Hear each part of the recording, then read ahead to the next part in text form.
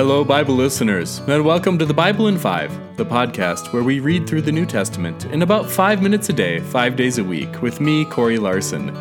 Today, we briefly read through 3 John together.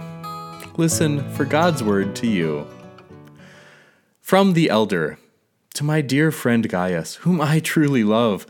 Dear friend, I am praying that all is well with you and that you enjoy good health in the same way that you prosper spiritually.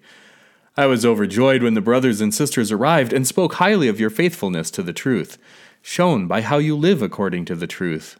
I have no greater joy than this, to hear that my children are living according to the truth. Dear friend, you act faithfully in whatever you do for our brothers and sisters, even though they are strangers.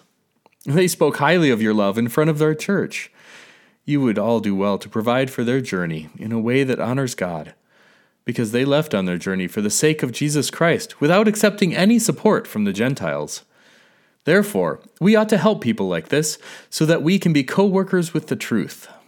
I wrote something to the church, but Diotrephes, who likes to put himself first, doesn't welcome us.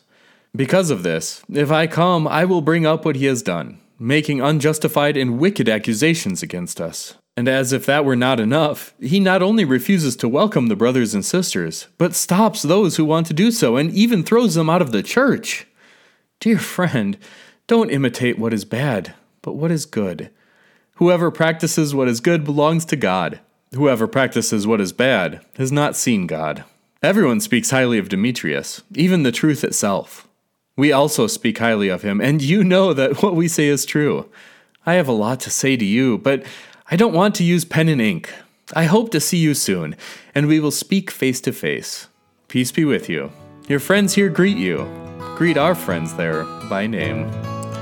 Friends, this is the Word of God, the story of life.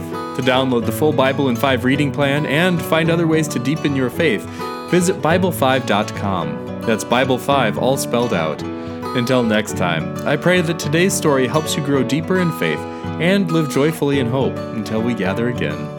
Amen.